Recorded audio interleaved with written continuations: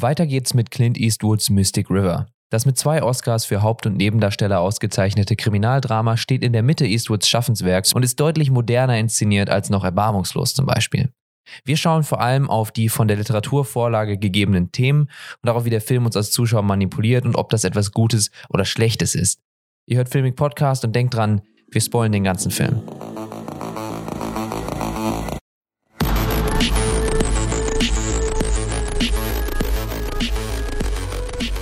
Der Film startet mit einer Szene, in der 3 Schulfreunde Hockey spielen auf der Straße. Da wurde irgendwie neu Asphalt gegossen und die 3 Schulfreunde gehen eben dahin und wollen ihre Namen in den Asphalt machen. Sagen so, oh ja, dann wird's für immer da drin stehen. Jimmy Markham, also gespielt von dann noch nicht Sean Penn, sondern vom jungen Sean Penn, malt eben seinen Namen da rein, Jimmy, und Sean schreibt Sean.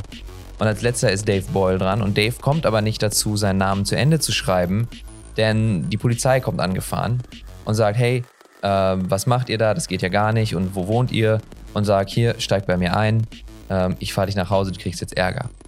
Und Dave steigt dann eben in dieses Auto.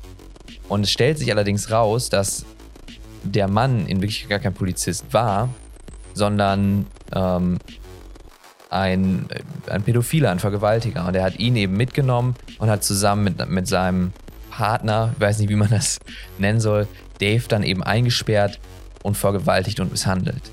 Über einen längeren Zeitraum, bis Dave irgendwann fliehen konnte.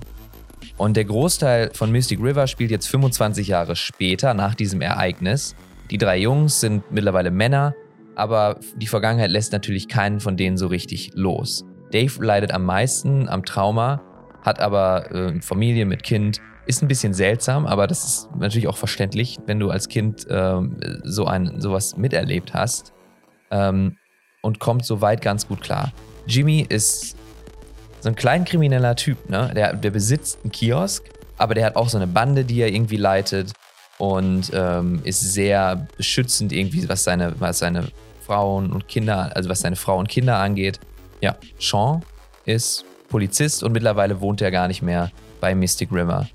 Und was die 3 wieder zusammenbringt, die sich haben gar nicht mehr so viel miteinander zu tun, ist der Mord an einer von Jimmys Töchtern.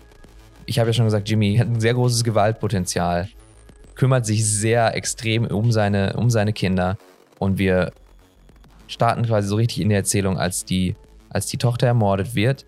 Dave unter Verdacht steht noch nicht, aber zumindest für den Zuschauer, weil wir sehen, dass er nach Hause kommt mit Blut an den Händen und Sean ist in der Nähe und wird eben als Polizist rangeholt und so beginnt unsere Erzählung. Wenn wir jetzt direkt mit dem Anfang des Films, sind das, finde ich, auch die besten Momente in dem ganzen Film, oder? Was meinst du, der Anfang des Films? Ja, also die erste halbe Stunde finde ich schon sehr krass. Gerade dieser Einstieg, der direkt mit den Kindern anfängt und direkt so eine emotionale Tragweite, wie der Kritiker gerne sagt, aufmacht, das zieht einen natürlich direkt schon mit rein. Und man ist direkt investiert in, okay, das ist jetzt passiert, das ist ja schon ein Drama in sich. Und was passiert jetzt mit der Geschichte? So, wie will man das noch in Anführungsstrichen toppen oder was ist die Signifikanz davon und so weiter? Also es ist ja wirklich nur ein kurzer Moment, also man sieht dann ja wirklich nur ein paar Minuten lang Sean Penn, also als Jimmy im Film mit seiner Tochter, bevor sie ermordet wird. Mhm. Aber trotzdem schafft es der Film dann ja, einen als Zuschauer komplett mitzunehmen, seine Gefühlswelt, ne? Also eigentlich wird das ja sonst so, wenn die Figuren ja relativ lange erstmal eingeführt, dass man irgendwie merkt, was er für eine Bindung hat zu Katie oder was der Zuschauer für Katie, also was er für eine Bindung zu ihr aufbauen könnte. Ja. Katie, die Tochter von Jimmy, die ermordet wurde. Genau, ja, und sie wird dann ja relativ schnell ermordet, nach ein paar Minuten halt nur und ja, ich finde es halt extrem stark, wie der Film schafft, einen da mitzureißen. Ne? Natürlich jetzt klar das Schauspiel, aber vor allem halt auch, ja, ich finde allein diese Parallelmontage gut, ne? Wie die dann in dieser Kirche sind oder erstmal, wie sie erstmal rausfinden, dass Katie noch nicht wieder da ist und sagen sie, ja, jetzt versaut ihr uns wieder den Tag. Dann ist ja diese Kommunion in der Kirche und parallel suchen die quasi die Leiche und haben halt dieses Gebiet da abgesperrt mit dem Auto und so. Ja, das stimmt. Und ich finde, du meinst jetzt ja Schauspiel und so, aber ich finde gerade da muss sich natürlich Clint Eastwood mega auf die Schauspieler verlassen. Also das zeigt wieder, wie viel Casting für den Film wichtig ist. Weil bei Sean Penn bin ich direkt dabei und ich weiß, okay, der Typ ist gefährlich, aber ich weiß auch, was der für eine Passion hat und was der für eine Liebe irgendwie fühlt und was für eine Art von Liebe das ist. Man kann natürlich drüber reden, weißt du, so ein Besitzergreifende, so eine Vaterfigur, die so sehr viel Macht irgendwie auch ausübt auf die Familie und auf alle, mit denen er irgendwie umgeht. Aber auf jeden Fall verstehe ich ihn einfach nur, weil Sean Penn so gut schauspielert. Und du hast eine Unterhaltung zwischen ihm und Kate. Also wir wissen überhaupt nichts von seiner Tochter, bevor sie ermordet wird. Und danach sehen wir nichts mehr von ihr, weil sie ist tot. Wir wissen nur, sie hat einen Freund, den er nicht mag. Wir wissen was über ihr Verhältnis von einer Unterhaltung. Und wir wissen so ein bisschen was über sie, weil Sean Penn, also Jimmy Markham, mit seiner Frau darüber redet, dass sie zur Kommunion nicht aufgetaucht ist. Wobei wir wissen, sie ist tot. Wahrscheinlich. Und nur diese kleinen Versatzstücke, wie du schon meintest, wo man direkt dabei ist und direkt versteht, wer diese Menschen sind. Das ist mega gut gemacht. Und ich glaube, da greift das Schauspiel auch sehr mit rein, zusammen mit natürlich der ganzen Regieführung. Bei dieser Kommunion und bei dieser Parallelmontage Kommunion und diesem brutalen Mord und wir sperren hier alles ab und wir haben hier Blut und wir gucken und da ist die Blutspur und hier geht's hin und wir müssen jetzt alle wissen, dass sie eigentlich auf der Suche nach einer Leiche sind. So, das kriegt man so ein bisschen bei den Cops mit, dass sie sagen, okay, wenn ich mir das hier so angucke, dann bin ich mir sicher, dass diejenige nicht überlebt hat. Und das hat mich so ein bisschen an der Pate erinnert. Oder?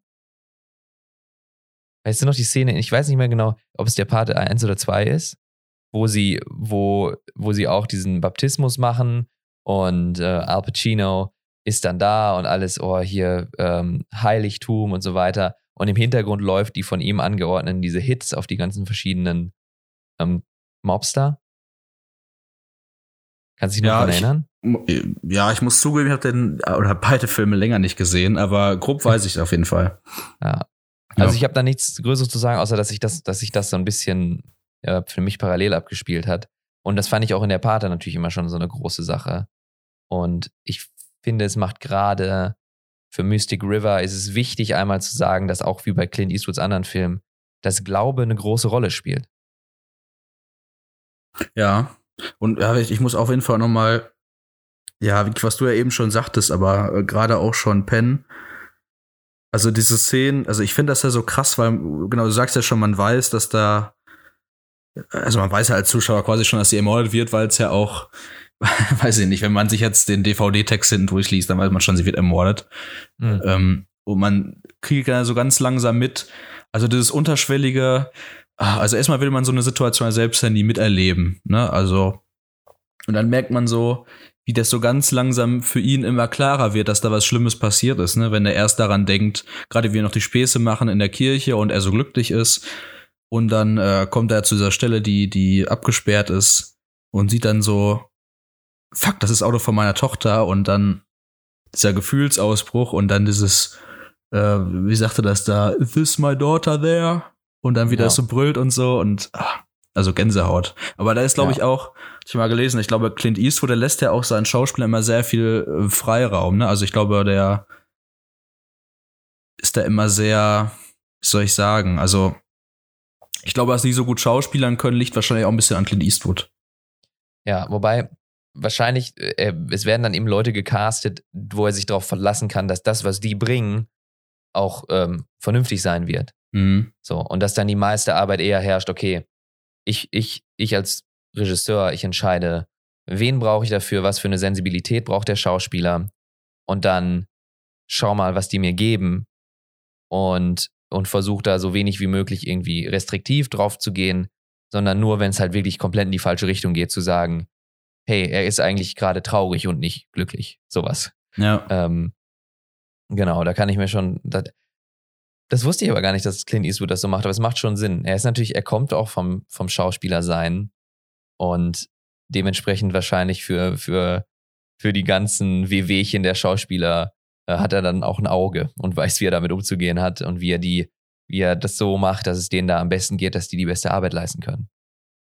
Mhm.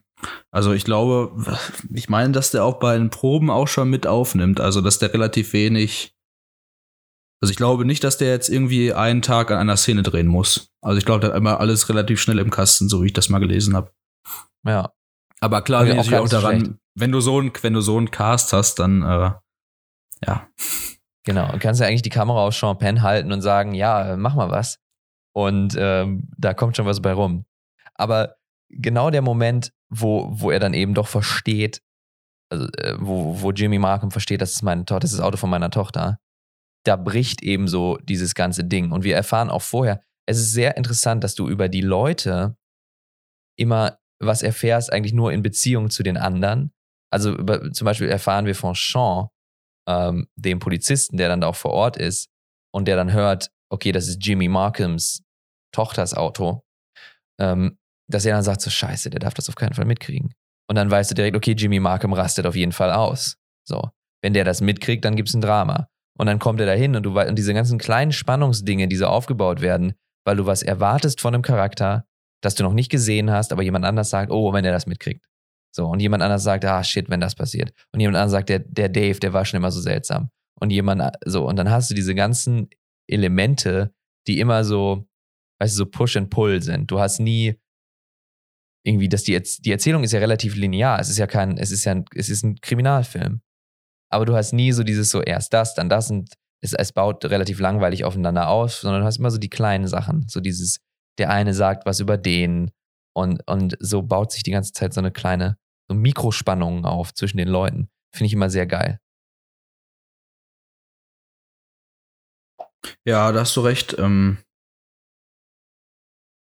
Ich finde so ein bisschen, ja, also, greift jetzt vielleicht ein bisschen vorweg, aber insgesamt finde ich das aber auch ein bisschen, dass es dazu führt, dass alles, also soll ich das sagen? Also es wirkt dadurch, finde ich, auch ein bisschen konstruierter, weil alles ist, finde ich, ein bisschen darauf ausgelegt, dass man als Zuschauer immer in eine Richtung getrieben wird, ne? Also man lässt das Ganze nicht einfach ein bisschen geschehen, sondern, wie du schon sagst, wird immer schon vorher ein bisschen darauf angespielt. Und es ist nicht vorhersehbar, das will ich damit nicht sagen, aber. Du meinst eher, dass dadurch, dass alles irgendwie so ineinander spielt, dass es vielleicht den Charakteren so ein bisschen was wegnimmt, weißt du, weil die nicht für sich leben, sondern immer alles, was einer sagt, hat auch eine Bedeutung für den anderen und so. Ja, genau, man ist ja auch immer voreingenommen, ne, bei den Charakteren.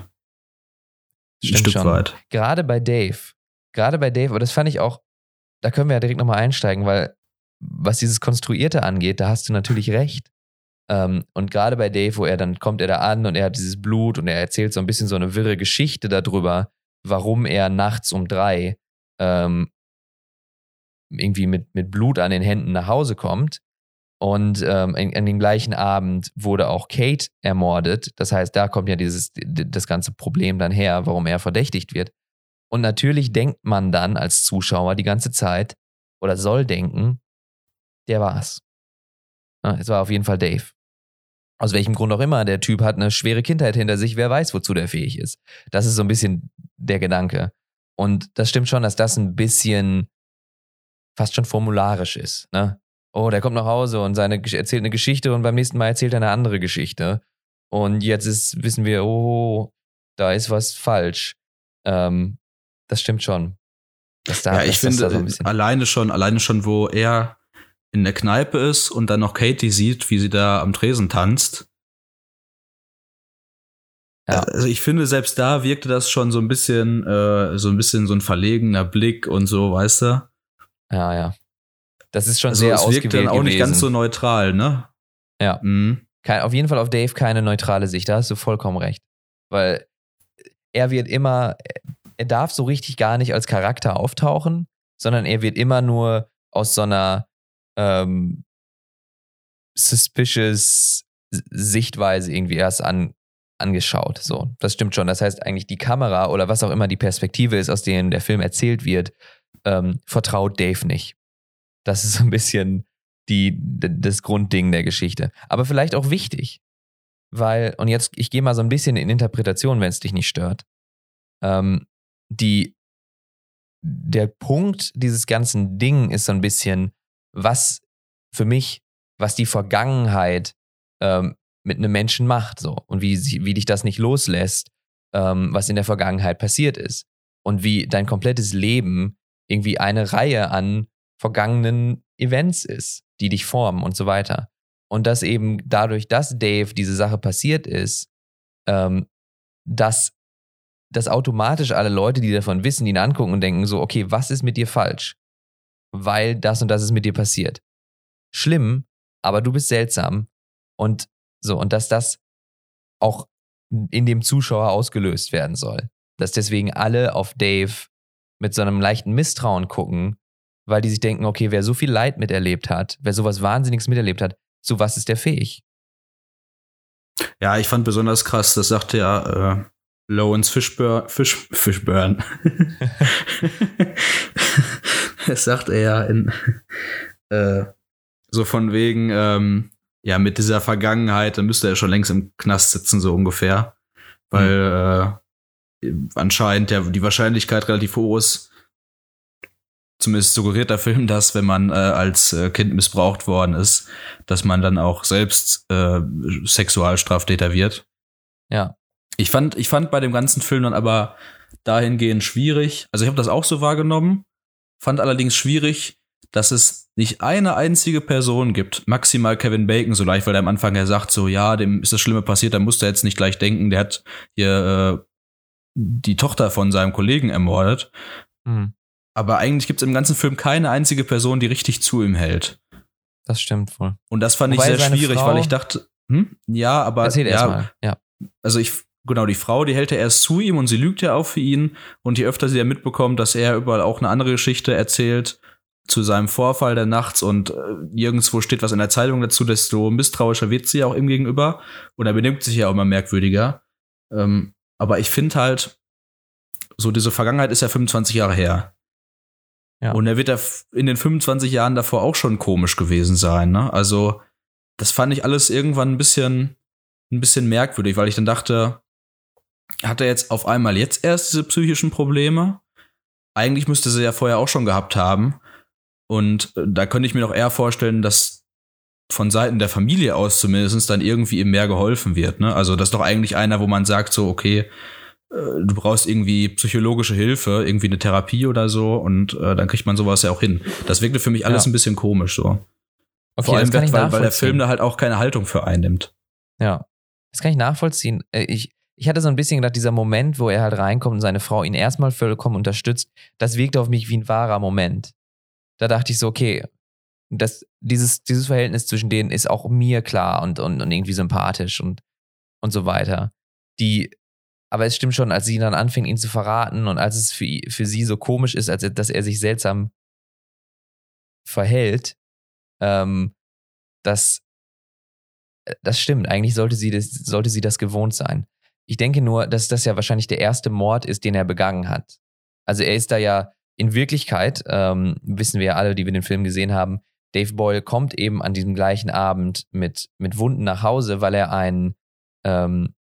jemanden, der, ich glaube, es ist nicht in dem Sinne Kindesmissbrauch, dass er sich irgendein Kind geschnappt hat, aber es gibt wohl so Kinderprostituierte dort, minderjährige Prostituierte und da hat er sich eben auch an dem vergangen und das hat Dave dann mitgekriegt auf diesem Parkplatz, als er vom Trinken nach Hause gegangen ist und ist dann eben aufgrund seines Traumas, aufgrund seiner Vergangenheit ausgerastet, hat diesen Mann genommen und zu Tode geschlagen und dann in den Wald gezogen. Oder in den Wald gebracht mit seinem Auto. Ja. Und dass ihm das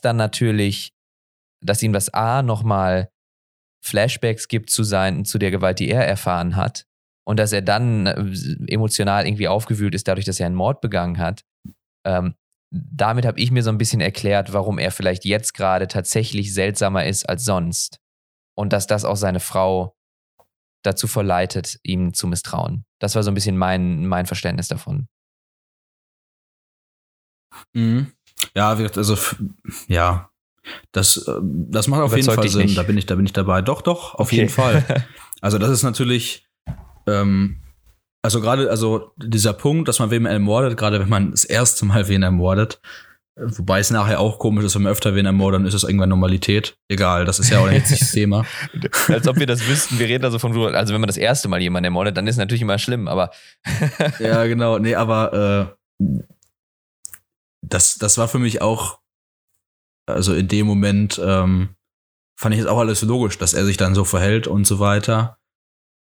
Ich fand es halt in dem Moment, also gerade diese Momente zwischen ihm und seiner Frau Celeste, die fand ich in dem ganzen Film durchweg richtig stark. Das waren ja sehr intensive Momente. Die haben ja auch einmal diese Szene da im Treppenhaus, wo er sich auch so komisch verhält und sie aber schon sehr misstrauisch ist. Und dann sagt er ja noch so von wegen, dann spricht sie ihn ja noch mal darauf an, dass sie das immer noch nicht gelesen hat und sagt er so von wegen, ja, welcher Verbrecher wird denn auch ins Krankenhaus gehen? Und er sagt ja selbst, ich muss nicht ins Krankenhaus. Und dabei, glaube ich, hat man schon gemerkt, so, jetzt ist er ein bisschen. Jedenfalls fand ich diese ganzen, wo er auch dann immer sagt, oder später im Wohnzimmer, Dave is dead since 25 years. Und da wo ich dann denke, krass, das sagt er nicht jetzt erst, weil er ihn ermordet hat, wenn er wirklich schwer darunter leidet. Und er wird ja am Anfang des Films auch schon etabliert als jemand, der immer noch sehr an dieser Vergangenheit nagt, ne, als sie da an diesem Gully vorbeigehen und so. Ja. Aber wir drehen uns ja auch jetzt im Kreis, wir können ja auch dann. Genau, wir drehen uns im Kreis, aber ich finde nur, ich finde es trotzdem wichtig, dass man dass man da das mal ein bisschen ausbreitet und drüber redet, weil genau darum geht es so ein bisschen. Es ist schwierig, glaube ich, nachzuvollziehen, was so ein Trauma mit einem Mann macht oder mit einem Menschen. Und wir können jetzt ganz viel darüber natürlich reden, ob wir jetzt finden, das hat irgendwie Sinn gemacht oder nicht. Es ist nur so, dass man am Ende hingehen kann und sagen kann, okay, ich kann zumindest meiner Ignoranz bewusst sein, dass der da nicht komplett rational rangeht und sagt so, hey, ich habe es ist ja immer noch ein Mord. So. Das heißt, natürlich will er es nicht zugeben. Nur weil das ein Vergewaltiger ist, hat er ja nicht das Recht, den zu ermorden. Also ist natürlich will er immer noch versuchen, dass das niemand herausfindet. Und dann ist das Problem jetzt natürlich, dass noch jemand anders ermordet wurde. Und das führt ja dann, also es ist alles, für ihn ist echt eine Scheißsituation.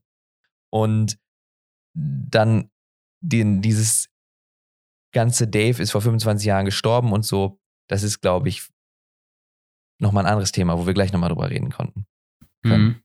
Weil da möchte ich nämlich sowieso hin.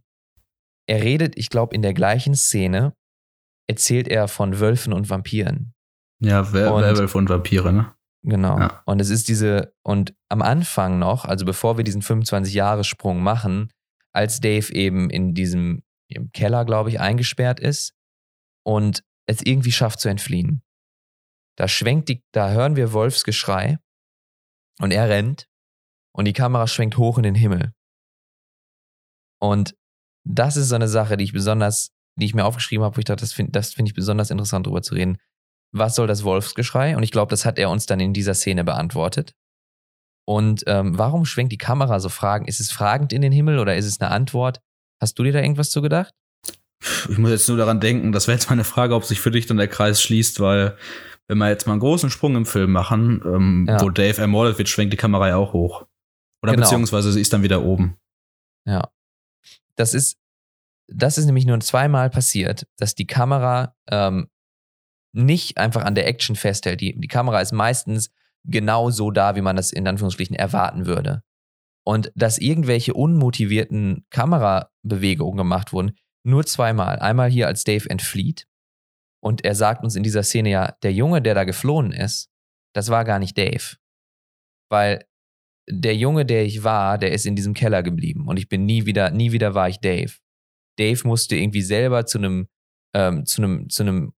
anderen Menschen werden, um von diesen Werwölfen zu fliehen. So. Oder sagt er nicht, ist er nicht auch selber ein Werwolf, irgendwie so ein bisschen? Von wegen, er ist eigentlich tot. Ja, er sagt ja, glaube ich, irgendwie, dass er sich nicht mehr unter Menschen fühlt. Und das Schöne an den Vampiren ist ja, dass die untot sind und deswegen genau diese Distanz irgendwie haben, so habe ich das verstanden. Ja. Wie auch immer, irgendwie, er hat eine Sache von sich zurückgelassen in diesem Keller. Und nämlich das Kind, wenn man das jetzt mal ganz grob runterbrechen möchte, ohne irgendwelche Zwischentöne, er kann nie wieder ein Kind sein, nachdem er das erlebt hat. Und die Kamera schwenkt hoch auf diesem Wolfsgeschrei in den Himmel. Und du meintest auch, als er dann stirbt, auch eine extrem spannende Szene, einfach wie das inszeniert ist und so weiter, reden wir bestimmt noch drüber. Als er erschossen wird von Jimmy, weil er denkt, dass Dave seine Tochter ermordet hat, da schwenkt die Kamera auch wieder in den Himmel. Und ich habe zwei Interpretationen, die ich dir gerne vorstellen würde. Einmal am Anfang habe ich gedacht, ist das eine Frage? Ist das so eine, okay, Dave, ist sowas Schlimmes passiert und er rennt hier gerade weg und er hört dieses Wolfsgeschrei und die Kamera schwenkt in den Himmel und fragt, wo bist du, Gott? So. Oder ist da ein Gott? Wie kann das passieren? Das ist eine Sache, die ich mir irgendwie vielleicht vorstellen kann, gerade weil Religion ja auch so ein großes Thema ist und kurz davor Sean Devine, Kevin Bacons Charakter, auch von Gott redet. Ich weiß nicht mehr genau, in welchem Zusammenhang. Er guckt sich die Leiche an und sagt dann, macht dann auch irgendeinen Kommentar zu Gott. Oder, also, wie geht das dann zusammen mit dem Ende, wo die Kamera in den Himmel schwingt, nachdem er erschossen wurde? Ist das dann wieder die Frage, wo ist die Fairness, wo ist Gott? Und es gibt einfach keine Antwort. Ist es das?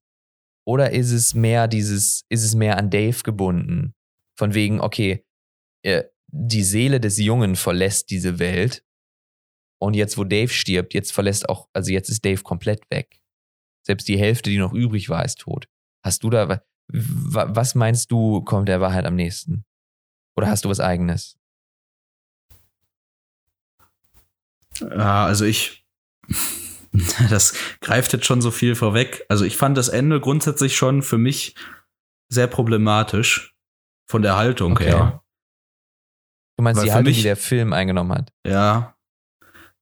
Also für mich hat sich eher so angefühlt wie, also Tod wird ja oft auch als so eine Art Erlösung dargestellt. Und ich finde, Daves Charakter oder Charakter, der arbeitet ja immer ein bisschen im Film auch darauf hin, dass er diese Erlösung irgendwann bekommt, ne? Weil der auch sagt, also er sagt ja nicht direkt, am liebsten wäre ich tot, aber er sagt ja halt, wie schön wäre es, untot zu sein, und er fühlt sich immer so distanziert von allen und irgendwie auch von allen verraten und einsam.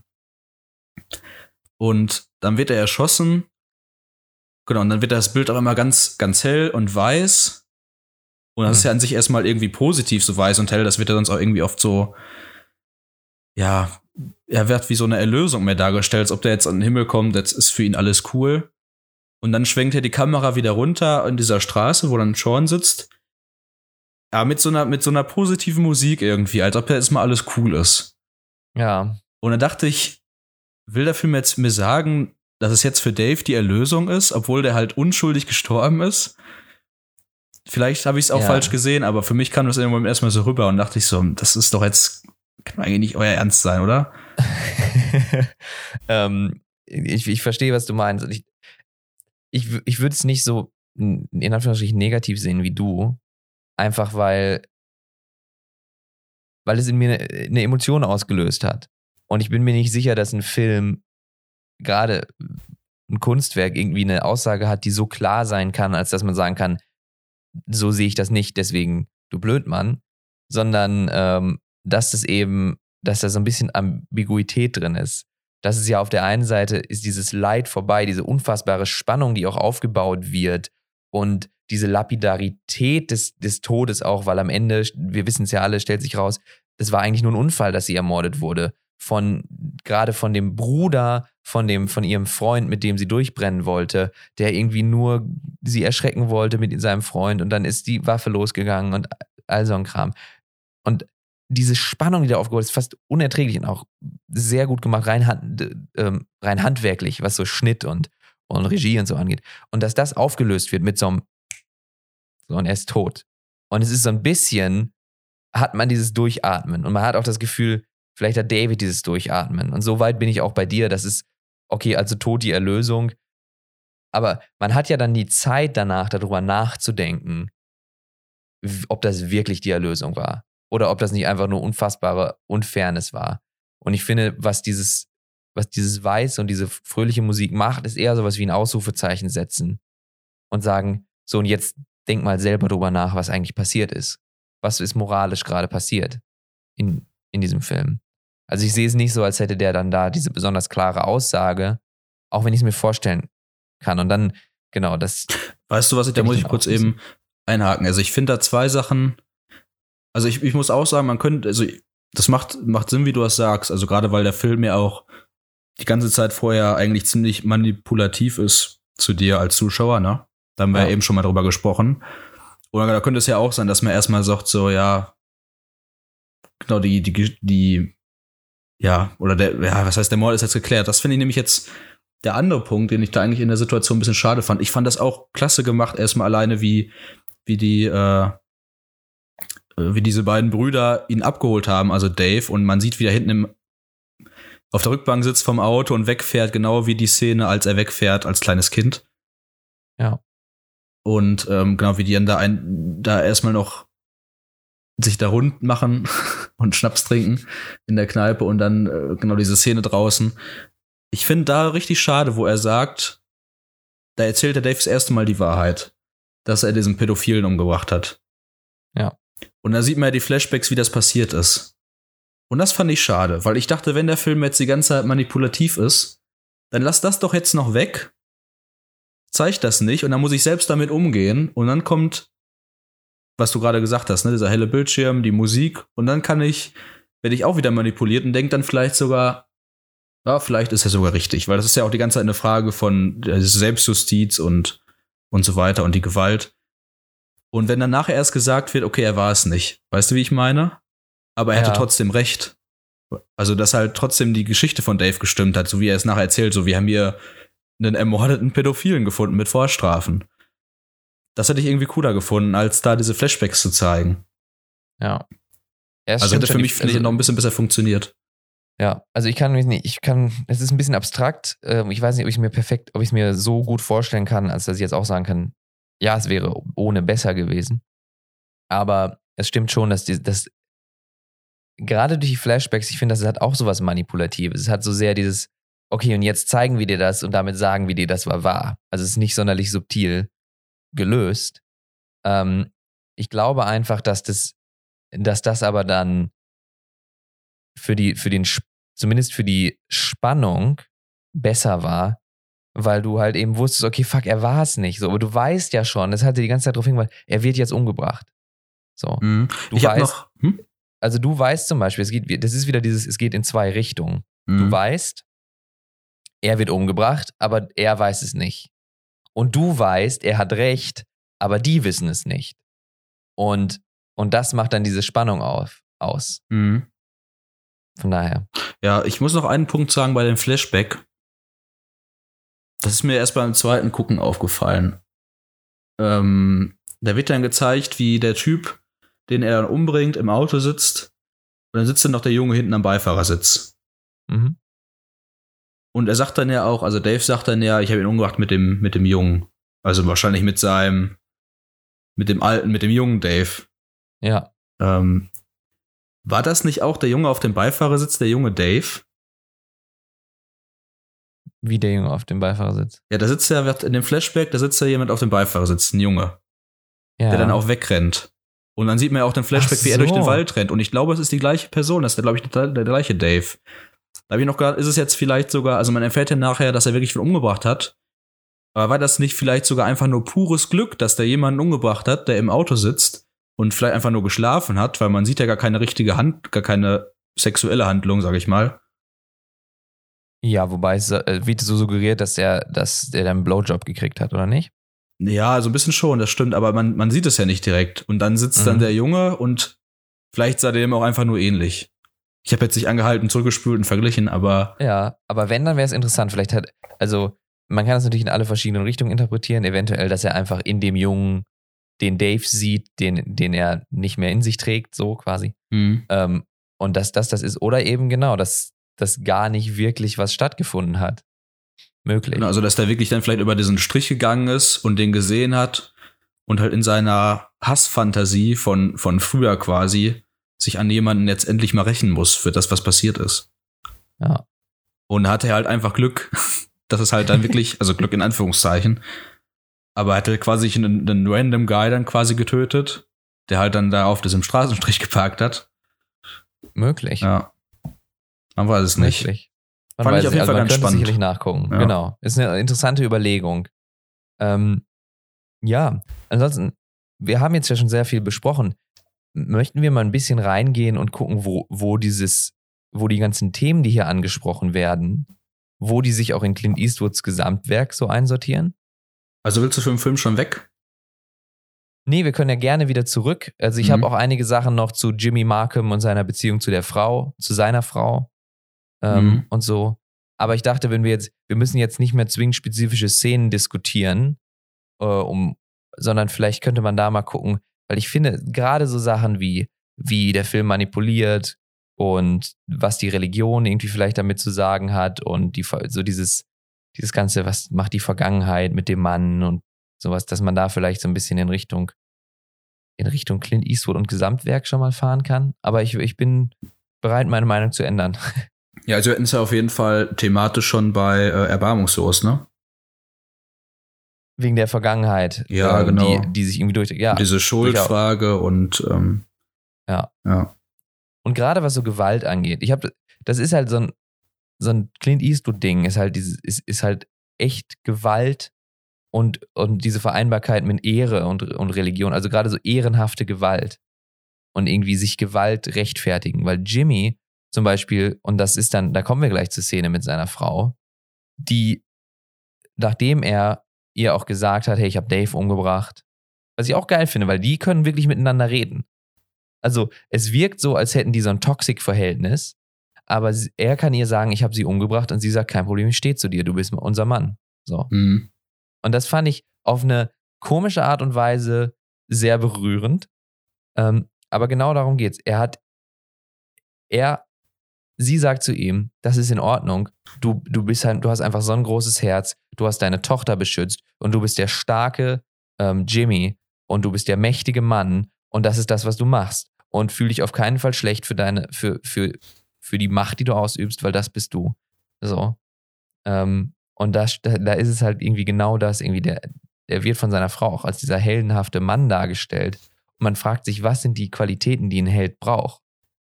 Weil der Typ ist ganz offensichtlich ein Mörder.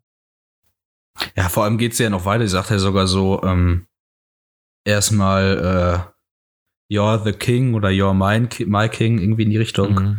Und ja auch noch von wegen, genau, sie sagt ja, dass sie den Kindern erzählt, dass er so ein großes Herz hat und in ihm schlagen 4 Herzen und er wird alles für sie tun. Und egal, was es beinhaltet, also auch Morden und Gewalt. Und das kann ja niemals falsch sein. Und das ist ja der Punkt, den du sagst. Genau so, ja. Genau. Es kann niemals also egal, falsch was sein, man tut, es kann niemals weil es aus Liebe sein. kommt. Ja. Und dann sagt sie am Ende sogar noch, irgendwie, du könntest die ganze Stadt regieren damit. Da war ich tatsächlich ein bisschen irritiert davon. Weil diese Stadt spielt gar nicht so eine große Rolle in diesem Film. Ja. Ich fand es auch dahingehend ein bisschen komisch, weil genau, irgendwie das Verhältnis von ihm und seiner Frau wurde vorher auch ein bisschen anders dargestellt. Oder halt weniger dargestellt. Zumindest wird sie ja auch nicht so dargestellt. Also als so eine, die ja so in die Richtung denkt, sag ich mal, ne? Oder so ein Gedankengut in sich hält. Wobei, das hatte ich schon das Gefühl, einfach wieder durch Schauspiel, dass das bei ihr durchkam. Also so wie sie guckt, so wie sie sich durchsetzt, ist mir so, sie weiß, was ihr Mann für einer ist und sie ist auch so eine und sie nimmt sich, was sie braucht und so. Da habe ich schon das Gefühl gehabt, das kam durch. Aber ich habe mir gedacht, dieses You can rule this town oder so, dass das vielleicht ist das noch so ein kleiner Überbleibsel, weil es ist ja eine Buchadaption. Und ob in dem Buch vielleicht mehr darüber geredet wird, was ist denn überhaupt diese Bande und dieses mafiöse Geflecht, was sich da um Jimmy Markham bildet und was für Ambitionen hat er da und wie sehr sind da die Machtstrukturen, weil der ist ja nicht nur Kioskbesitzer, der hat ja da seine Gang und der hat natürlich in seiner Vergangenheit Überfälle begangen, aber was macht er eigentlich jetzt? So, und das ist ja nicht so richtig besprochen, wir wissen nur, er ist ein gefährlicher Typ, der hat seine Banden und er nimmt die Sache lieber selber in die Hand, als mit der Polizei zu reden. Ob das vielleicht so ein bisschen noch übrig ist aus dem Buch. Weißt du, was ich meine? Ich denke gerade ein bisschen auch daran, dass also das macht auf jeden Fall Sinn. Ich denke noch daran, dass sie ja auch sagt, dass Celeste, also die Frau von Dave, hat der Dave sozusagen auch verraten, indem sie zu Jimmy gesagt hat, ja, ich glaube, er hat ihn umgebracht. Und sie, glaube ich, auch in dem Moment, wo sie es sagte, auch wusste, was es für Konsequenzen hat. Und sie wusste, dass sie gerade das Todesurteil von ihrem Mann und dem Vater ihres Sohnes unterschreibt. Genau, und ich hatte damit erst so Probleme mit dem Ende, weil ich halt nämlich dann auch dachte, jetzt quasi ist der Mord in Anführungszeichen gerecht. Oder beziehungsweise er ist ja eigentlich nicht gerecht, aber der Mörder wurde gefunden. Und irgendwie diese Wut, die sich in Jimmy aufgestaut hat, ist jetzt auch genommen, weil er hat jetzt jemanden umgebracht dafür. Und ja, als Krimineller ist es ihm, glaube ich, jetzt auch gar nicht mal, da weiß ich jetzt nicht ganz, wie viel Schuld ihm dann irgendwie am Bein hängt, dass er wen umgebracht hat. Ja, aber ich meine, deswegen dachte ich erst so, das ist schon ein bisschen schwierig. Dann gehen die beiden raus mit ihrer Familie zu dieser Parade, sind glücklich und happy. Kevin Bacon als Polizist mit seiner neuen Frau, komischer Handlungsstrang, egal, Ja. ist auch glücklich. Und Celeste steht dann ganz alleine da, ihr Sohn fährt noch da mit und die ist jetzt quasi das Opfer von dieser Handlung. Ja. Und da dachte ich erst so, wow, das finde ich echt schwierig, gerade weil halt, wie gesagt, auch Dave die ganze Zeit als eigentlich das große Opfer von dem, was da früher passiert ist, von allen Seiten nur getreten wird, und mal als Zuschauer da ja auch noch mitgenommen wird, manipulativ. Ja. Und er ist dann jetzt auch noch das unschuldige Opfer, wird noch erschossen. Und am Ende geht's allen gut, außer seiner Frau, die ihn noch, und dann wird sie noch dargestellt als Verräterin. Genau, Verräterin. Aber ich glaube, vielleicht ist auch wirklich dann der Punkt in diesem Ende, dass halt, weil es geht ja wirklich die ganze Zeit auch um diese Gewalt, auch ein bisschen um diese Selbstjustiz, die ja vorher auch mit dem, wie hieß der, Ray Harris da auch war. Ja, just Ray Harris. Ja, und das halt quasi, ja, selbst wenn jetzt so ein Mord aufgeklärt wird oder so, dass halt dieser, wie soll ich sagen, diese Gewalt bleibt trotzdem unter den Leuten, ne? Und diese Schuld, und davon wird jetzt keiner reingewaschen. Ja. Also das halt trotzdem das bleibt halt einfach alles gleich. Es bleibt halt ein Stück weit ohne Konsequenz. Dachtest du, dass der Film da vielleicht rauskam? Nee, dass es so in die Richtung geht. Weil ich dachte erst, was nimmt der Film jetzt für eine Haltung ein, dass er quasi Jimmy ein Stück weit glorifiziert durch seine Frau und am Ende er sogar irgendwie anscheinend auch happy damit ist und seine Frau auch, und wer das einzige Opfer ist Celeste und ihr Sohn und halt Dave, weil er ermordet worden ist. Wobei da ja sogar vielleicht ein Stück weit suggeriert wird, dass er erlöst worden ist. Ja. Da habe ich gedacht, das ist eigentlich auch finde ich ein bisschen schwierig. Aber wahrscheinlich soll genau das auch der Punkt sein, dass halt, wie gesagt, jetzt so ein Mord oder auch dann die Polizei oder die kann halt an diesem ganzen Milieu halt nichts ändern, ne? Weil halt das Verbrechen ist halt da drin und das wird halt auch weiter darin bleiben. Ja, also das kann ich mir gut vorstellen, dass es so ist. Du sagst mal eine Haltung einnehmen, und ich habe, je mehr wir darüber reden, das Gefühl, dass der Film eben gerade, obwohl er so manipulativ ist, vielleicht keine Haltung einnimmt. So. Weil du gehst dann dahin und sagst, guck mal, du kannst das fühlen und auch du hast ihm misstraut. Und dann hast du genau das, was du meintest. Celeste ist jetzt da und sie ist das Opfer und sie ist von allen verlassen und sie ist ja auch wahnsinnig. Jetzt hat sie nur noch ihren Sohn, und dass all diese Sachen da gezeigt werden, sagen so, in allen diesen Dingen ist Menschlichkeit irgendwie. Und wir haben Jimmy und seine Frau und du stehst dann und sagst so, auf irgendeiner queren, verdrehten Ebene habt ihr es ein bisschen richtig gemacht. Also im Sinne von, ihr habt euch gefunden. So. Und jeder muss mit seinem Leben leben. So. Und mit seinen Entscheidungen leben. Und das Leben ist nicht zwingend fair. Irgendwie, also nicht, dass das die Aussage ist, aber einfach, dass man da steht und sagt, so ist es jetzt. So. Was du damit machst, bleibt jetzt dir überlassen. Und das ist vielleicht auch so ein bisschen warum heißt der Mystic River? Es ist dieser große Fluss, in den auch Dave geworfen wird, in den Jimmy immer seine Opfer wirft, wenn er jemanden umbringt, mal wieder. Aber eben auch irgendwie der Fluss der Zeit, weißt du? Es geht einfach immer, dieser Fluss, da kannst du vergewaltigte Kinder reinwerfen, da kannst du deinen besten Freund, den du erstochen und erschossen hast, reinwerfen, und es fließt einfach weiter. Du kannst es nicht aufhalten. Zeit geht voran und Menschenleben werden zerstört und geboren und that's it irgendwie. Ich weiß nicht, ob das vielleicht auch damit reinspielt noch. Ja, ich fände es dann irgendwie trotzdem schwierig. Also ich muss jetzt auch kein Happy Ending haben oder so, um Gottes Willen, aber ja, ich finde halt gerade, weil halt zum Beispiel auch nach der Ermordung von Dave, da hatten wir eben, die Kamera schwenkt um auf die Straße, bla, dann kommt ja Sean, also Kevin Bacon, zu Jimmy und sagt ihm dann, wir haben die Mörder gefunden, bla bla. Und dann stehen die beiden auf der Straße und Jimmy sagt ihm indirekt von wegen, ja, wärst du nur schneller gewesen, weil ich habe ihn schon umgebracht. Ja, genau. Er und sagt dann es sagt nicht, der Kevin aber Bacon, er deutet es an. Ja, genau, er sagt halt nur, wärst du früher gewesen. Oder hättet ihr es früher rausgefunden, so. Und dann sagt dann Sean ja irgendwie von wegen, ja, ich habe manchmal das Gefühl, dass wir vor 25 Jahren alle 3 ins Auto gestiegen sind und nachher nicht mehr irgendwie oder immer noch daran festhalten, immer noch die Jungen sind irgendwie. Ich weiß halt manchmal, also ich irgendwie, wie soll ich sagen, also der das größte Leid an diesem Vorfall hatte, war halt Dave und der wird halt 120 Minuten lang, bis er stirbt, halt nur malträtiert von allem.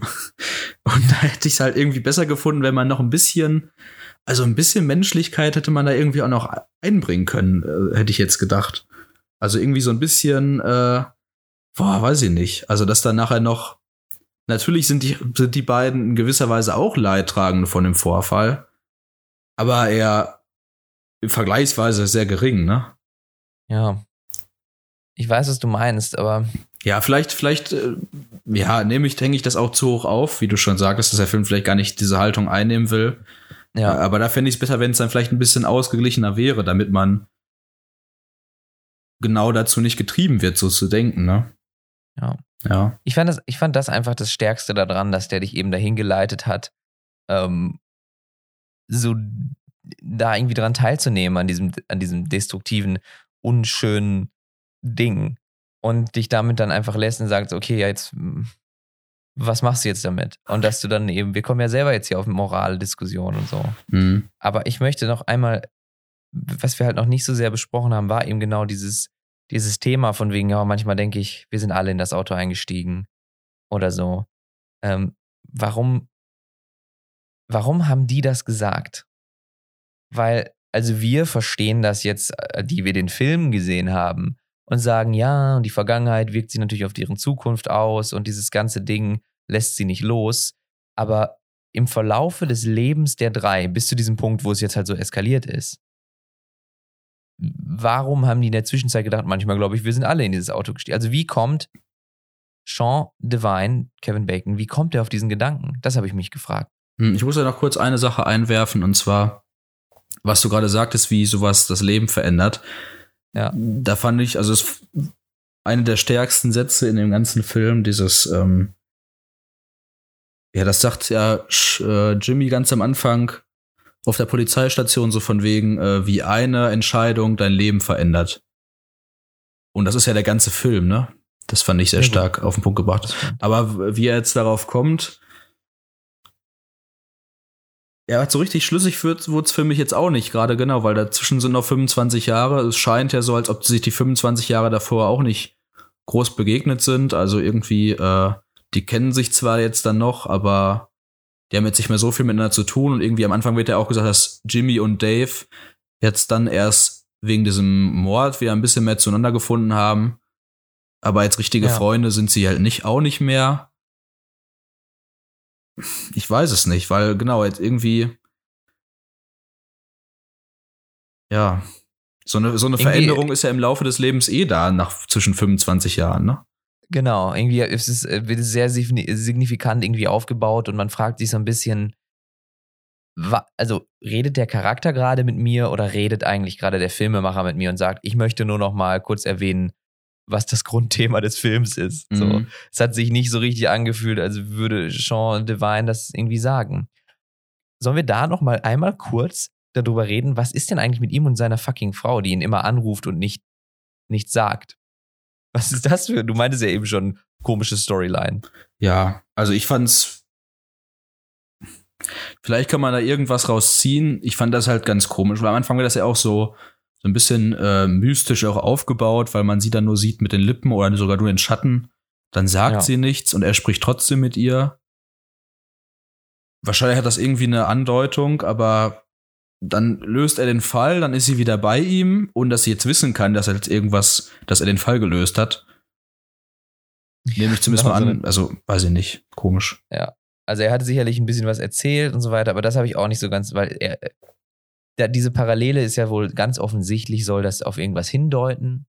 So, das ist, für mich war in dem Film an sich auch nicht jetzt ersichtlich, warum auf der einen Seite und was das für eine emotionale Signifikanz jetzt hat. Also was das dem Film gibt. So, weil du irgendwas symbolisch nebeneinander stellen kannst, hast du ja noch keinen Mehrwert geschaffen, sondern da muss es noch irgendwie eine, wie auch immer geartete Connection geben, die aus den beiden Sachen mehr als die Summe ihrer Teile macht. Und das habe ich da überhaupt nicht gefunden. Aber entweder das ist wieder was aus dem Buch oder wir haben es halt beide jetzt einfach nicht gecheckt. Aber ich wüsste es auch nicht. Ich habe also Buch ist ein gutes Thema, das kann echt sein, ne? Ich habe manchmal daran überlegt, ob die Frau jetzt irgendwie eine Person ist, die vorher schon mal auftaucht. Also so by the way irgendwie, aber das ist sie, glaube ich, auch nicht.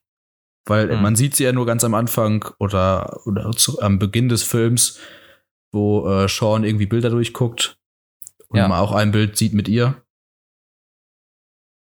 Ja, ich weiß es nicht. Alles klar. Also ich habe wirklich auch nee. Kein Ansatz. Alles klar. Also es ist einfach, manche Sachen sind tatsächlich ein bisschen konstruiert in diesem Film. Mhm. Aber wie wir auch schon meinten, auch gerade dadurch, dass das so konstruiert ist, wird man dann am Ende doch noch extrem reingezogen in diesen spannenden Höhepunkt, wo am Ende dann Dave leider erschossen wird. Und ich fand das einfach so spannend. Also ich finde, von den ganzen Filmen, die wir geguckt haben, ist es, glaube ich, einer von denen, die man am besten mit irgendjemandem gucken kann, der überhaupt gar keine Hirnzelle anschaltet, wenn er Kunst sich anguckt, sondern einfach nur sagt, ja, ich will unterhalten werden. Das funktioniert sehr gut. Ja, also ich muss auch sagen, ich habe jetzt schon, je länger ich über den Film da nachdenke, gewisse Probleme.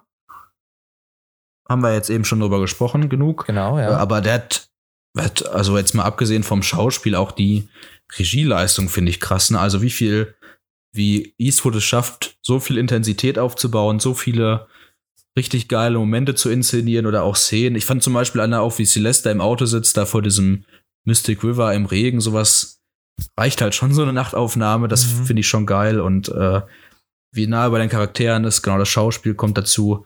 Die Musik finde ich auch gut. Die hat er, glaube ich, auch selbst komponiert. Genau, Clint Eastwood als Komponist. Das ist der erste Film, wo er wo er auch tatsächlich als Komponist, als alleiniger Komponist auftritt. Ja, also deswegen, ich habe den auch immer als so in Erinnerung. Also den würde ich mir auch dann irgendwie in ein paar Jahren auch wieder angucken. Einfach wegen diesen intensiven Momenten, weil man gerade so die erste Stunde wird mir ja komplett reingesogen. Das finde ich schon krass. Also auch diese Kriminalhandlung. Also, ja, weiß ich nicht, wenn man jetzt zum Beispiel 7 guckt von Fincher, das ist natürlich noch mal krasser, was Spannung angeht. Aber er ist ja trotzdem sehr kurzweilig, der Film. Und er hat ja trotzdem eine gute Spannung. Und genau in diesen einzelnen Sequenzen wieder, wo Dave erschossen wird oder auch, wo wir jetzt noch gar nicht drüber gesprochen haben, die Szene, wo am Ende dann die beiden Mörder gestellt werden, die ist ja auch sehr spannend. Ja. Also das macht der Film ja richtig, richtig gut. Und da denke ich dann auch so, das ist so irgendwie so die große Stärke von Clint Eastwood, sind eben genau solche, in Anführungsstrichen, technisch-künstlerischen Sachen, die einfach gut durchgeführt werden. Und dieses ganze Thematische spielt so ein bisschen mit, aber ich bin mir manchmal auch nicht ganz klar so richtig, wie sehr Eastwood das selber darüber nachgedacht hat, das da reinzutragen. Weißt du, irgendwie habe ich das Gefühl, dass Clint Eastwood mit seiner Kunst und auch schon immer irgendwie einfach nur, dass er so selber als Westernheld und als irgendwie patriarchischer Gewaltmann, der aber dann durch die Religion und so weiter so ein bisschen damit umzugehen hat, wie sich die Zeiten ändern und dass man älter wird und dass man seine Sünden und so weiter dass die einen nicht loslassen. Und also, das ist einfach er. Und das ist einfach automatisch das, was in diesem Film passiert. Aber eigentlich befasst er sich hauptsächlich damit, wie erzähle ich eine spannende Geschichte. Weißt du, was ich meine? Also da spielt ja auch ein bisschen mit rein, dass eher mit den Drehbüchern eigentlich nie groß was mit zu tun hat, oder? Hat er auch groß, also hier auf jeden Fall ja nicht. Nee, genau. Aber ich glaube, groß, dass er jetzt selbst so als Autorenfilmer quasi aufgetreten ist, ist ja eigentlich auch nicht, ne? Soweit ich weiß. Nee, geschrieben hat er, glaube ich, so gut wie nichts. Und ja, also genau, wahrscheinlich sprechen die Filme dann schon irgendwie persönliche Themen an. Aber es stimmt, es ist irgendwie mehr Handwerk in dem Sinne. Aber das kann er ja auch richtig gut, also von daher passt das ja. Ja. Ist einfach irgendwie so ein Mann, der so richtig, der in seiner Zeit immer richtig steht. Wenn das irgendwie Sinn ergibt, das Bild. Aber ich glaube, manche Themen sind dann ja auch ein bisschen problematischer. Ich weiß ja jetzt, bei American Sniper waren ja auch größere Diskussionen. Ist jetzt schon ein bisschen wieder her, deswegen habe ich es nicht mehr ganz genau am Schirm, aber das weiß ich noch. Ja. Aber handwerklich auf jeden Fall richtig stark, ne? Da kann man ja nichts gegen sagen. Ja. Wollen wir vielleicht noch einmal kurz darüber sprechen, bevor wir jetzt sind schon so finale Worte gerade. Die Szene, im Endeffekt stellt sich dann heraus, dass der stumme Bruder von Brandon Harris, also von seiner ihr Freund sozusagen, sein stummer Bruder und der Kollege haben sie getötet. Genau. Versehentlich, mehr oder weniger. Genau, sie haben ihn versehentlich angeschossen, wollten sie nur erschrecken und haben sie aber dann, weil sie nicht wollten, dass was erzählt wird, tatsächlich mutwillig ermordet. Ich glaube, so ist es passiert. Ja, genau, dass sie nichts sagt. Ich fand, also erstmal diese Szene, wie dann Brandon Harris herausfindet, das kommt dann ja über diese Waffe, die schon mal benutzt worden ist, und stellt sich raus, die Waffe ist ja von seinem Vater gewesen. Fand ich extrem stark. Und dann auch diese Situation da zu dritt in dem Haus fand ich auch wieder sehr gut inszeniert. Auch dann, wie Kevin Bacon und Lawrence Fishburne reinkommen. Ja. Genau im richtigen Moment, und die Waffe schießt in die Decke. Ja, und vor allem halt auch er richtet die Waffe auf den Polizisten, und ja, ist einfach, ja, so ein Standoff ist ja irgendwie immer einfach sehr spannend, ne? Und das kann er halt gut inszenieren. Wie hast du das wahrgenommen? Wie soll ich sagen? Also diese Kriminalgeschichte oder dieser Mord wird ja das ist ja schon ein krasser Mord. Und dann wird er noch mehr erst angeschossen, draufgehauen, noch mehr erschossen, dann liegt sie da in diesem Graben. Ja. Und im Endeffekt war es ein Unfall von so 2 Jungen. War das für dich irgendwie ein bisschen platt? Oder war genau dieses Platte vielleicht das, was der Film halt auch will? Also ist das bewusst gewählt worden, aber ich habe auch schon gedacht, so ein bisschen so sie hören dann noch einmal das Tape an und dann so, oh, er sagt, woher weiß er das? Und plötzlich löst sich der ganze Fall und nichts baut irgendwie aufeinander auf, sondern es ist einfach, plötzlich wissen sie es. Das fand ich immer schon so ein bisschen, und dann war es ein bisschen platt, aber gerade dadurch, dass wir wissen, wie Brandon Harris, der Freund von Katie, und sein Bruder, der stumm ist, wie die darunter leiden, dass ja Jimmy Markham diese Familie so hasst und eine Vergangenheit mit denen hat und deswegen seine Tochter nicht mit ihm hat zusammenkommen lassen. Und dass die Mutter von Brandon und seinem stummen Bruder, dass die auch einfach eine fucking Bratze ist. Und dass da auch so viel Leid in dieser Familie ist und aber trotzdem auch noch irgendwie Brandon irgendwie so viel Liebe fühlt auch für Katie und jetzt so fertig ist. Und dass du dann da hingehst und sagst so, und dieser stumme Sohn, der glaube ich auch für viel von dem, was ihn verstört macht, da auch nicht per se was zu kann. Ist er zu jung. Und dass der dann jetzt auch noch schuld ist und dann noch einen Mord begangen hat. Das ist einfach so ein, ich guck quasi dann in seine Zukunft und denk mir so, scheiße. Und das war es jetzt auch für dich. Das ist so das, was bei mir dabei hängen geblieben ist. Deswegen fand ich es eigentlich ziemlich stark. Mhm. Ja, also ich glaube auch, dass halt in das Ganze, was du eben ja auch schon sagtest, dieses Fluss des Lebens Ding und so, da passt das auch ein bisschen rein, dass so ein Mord dann halt auch irgendwie einfach halt so ein dummer Zufall in Anführungszeichen ist. Ich hatte 2 Gedanken noch dabei. Einmal sagt ja Sean zu Jimmy, wo die auf dieser Straße sitzen, auf dem Bürgersteig. Ganz am Ende. Wie das denn sein konnte, dass auf sie geschlagen wurde, auf Katie. Und dann dachte er nur, er hatte einen Hockeyschläger. Dachte ich so, warum sollten die, wenn die jetzt einfach nur sie ermorden wollen, dass sie nichts sagt, dann würde ich doch eher, es klingt jetzt ein bisschen creep, aber egal, dann würde ich doch eher von hinten auf sie schießen einfach nur, dann ist das Ding halt gelaufen, als erst noch mit dem Hockeyschläger draufzuhauen und dann nochmal zu schießen, weißt du, wie ich meine? Ja. Fand ich ein bisschen weiß komisch. Nicht ganz genau.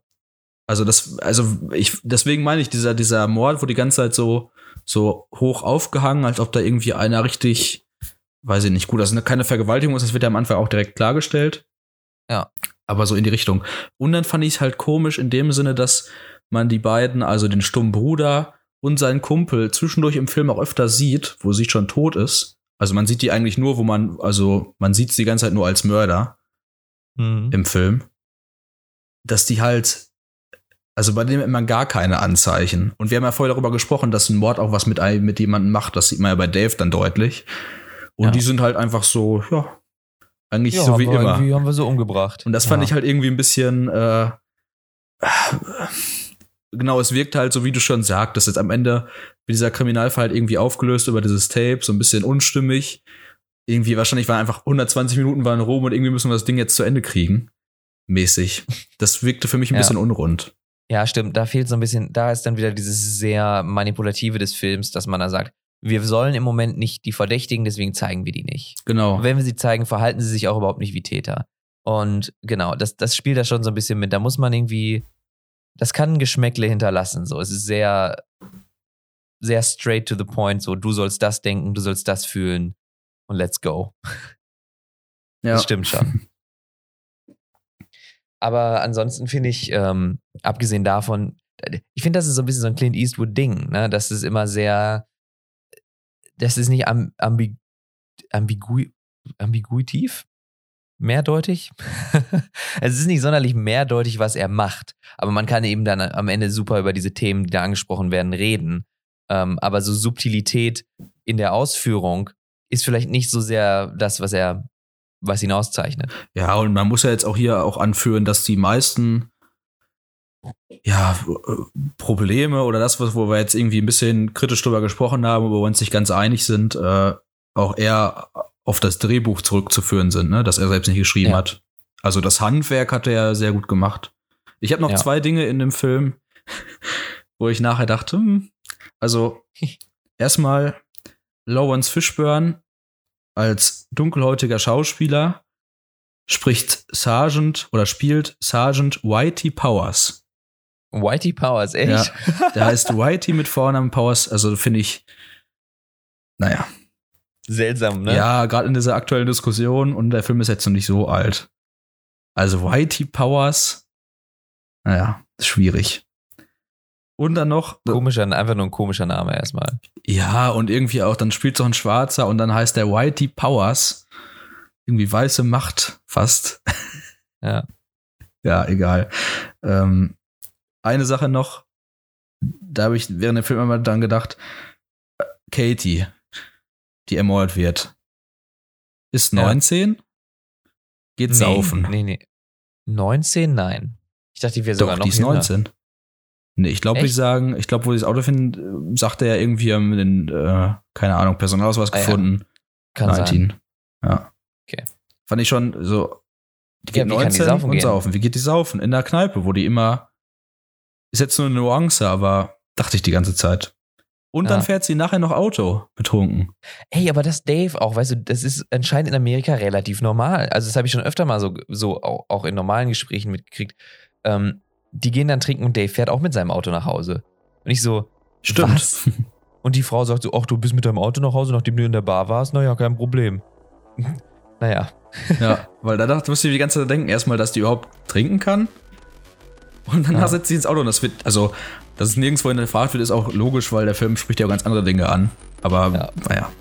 Und dann können wir ja jetzt schon mal unseren Zuhörern verraten, was der nächste Film ist, den wir dann nächsten Monat besprechen werden. Denn die Clint Eastwood-Reihe geht weiter. Genau, beim nächsten Mal sprechen wir dann über Gran Torino. Gran Torino, einer, glaube ich, der bekanntesten Clint Eastwood-Filme, würde ich jetzt mal so aus dem Bauch heraus sagen. Ja, würde ich auch sagen. Dann hören wir uns beim nächsten Mal. Gran Torino. Ja, es war mir eine Freude. Ja, ich hoffe, euch hat's gefallen und mir hat's auch sehr viel Spaß gemacht und bis demnächst. Tschüss.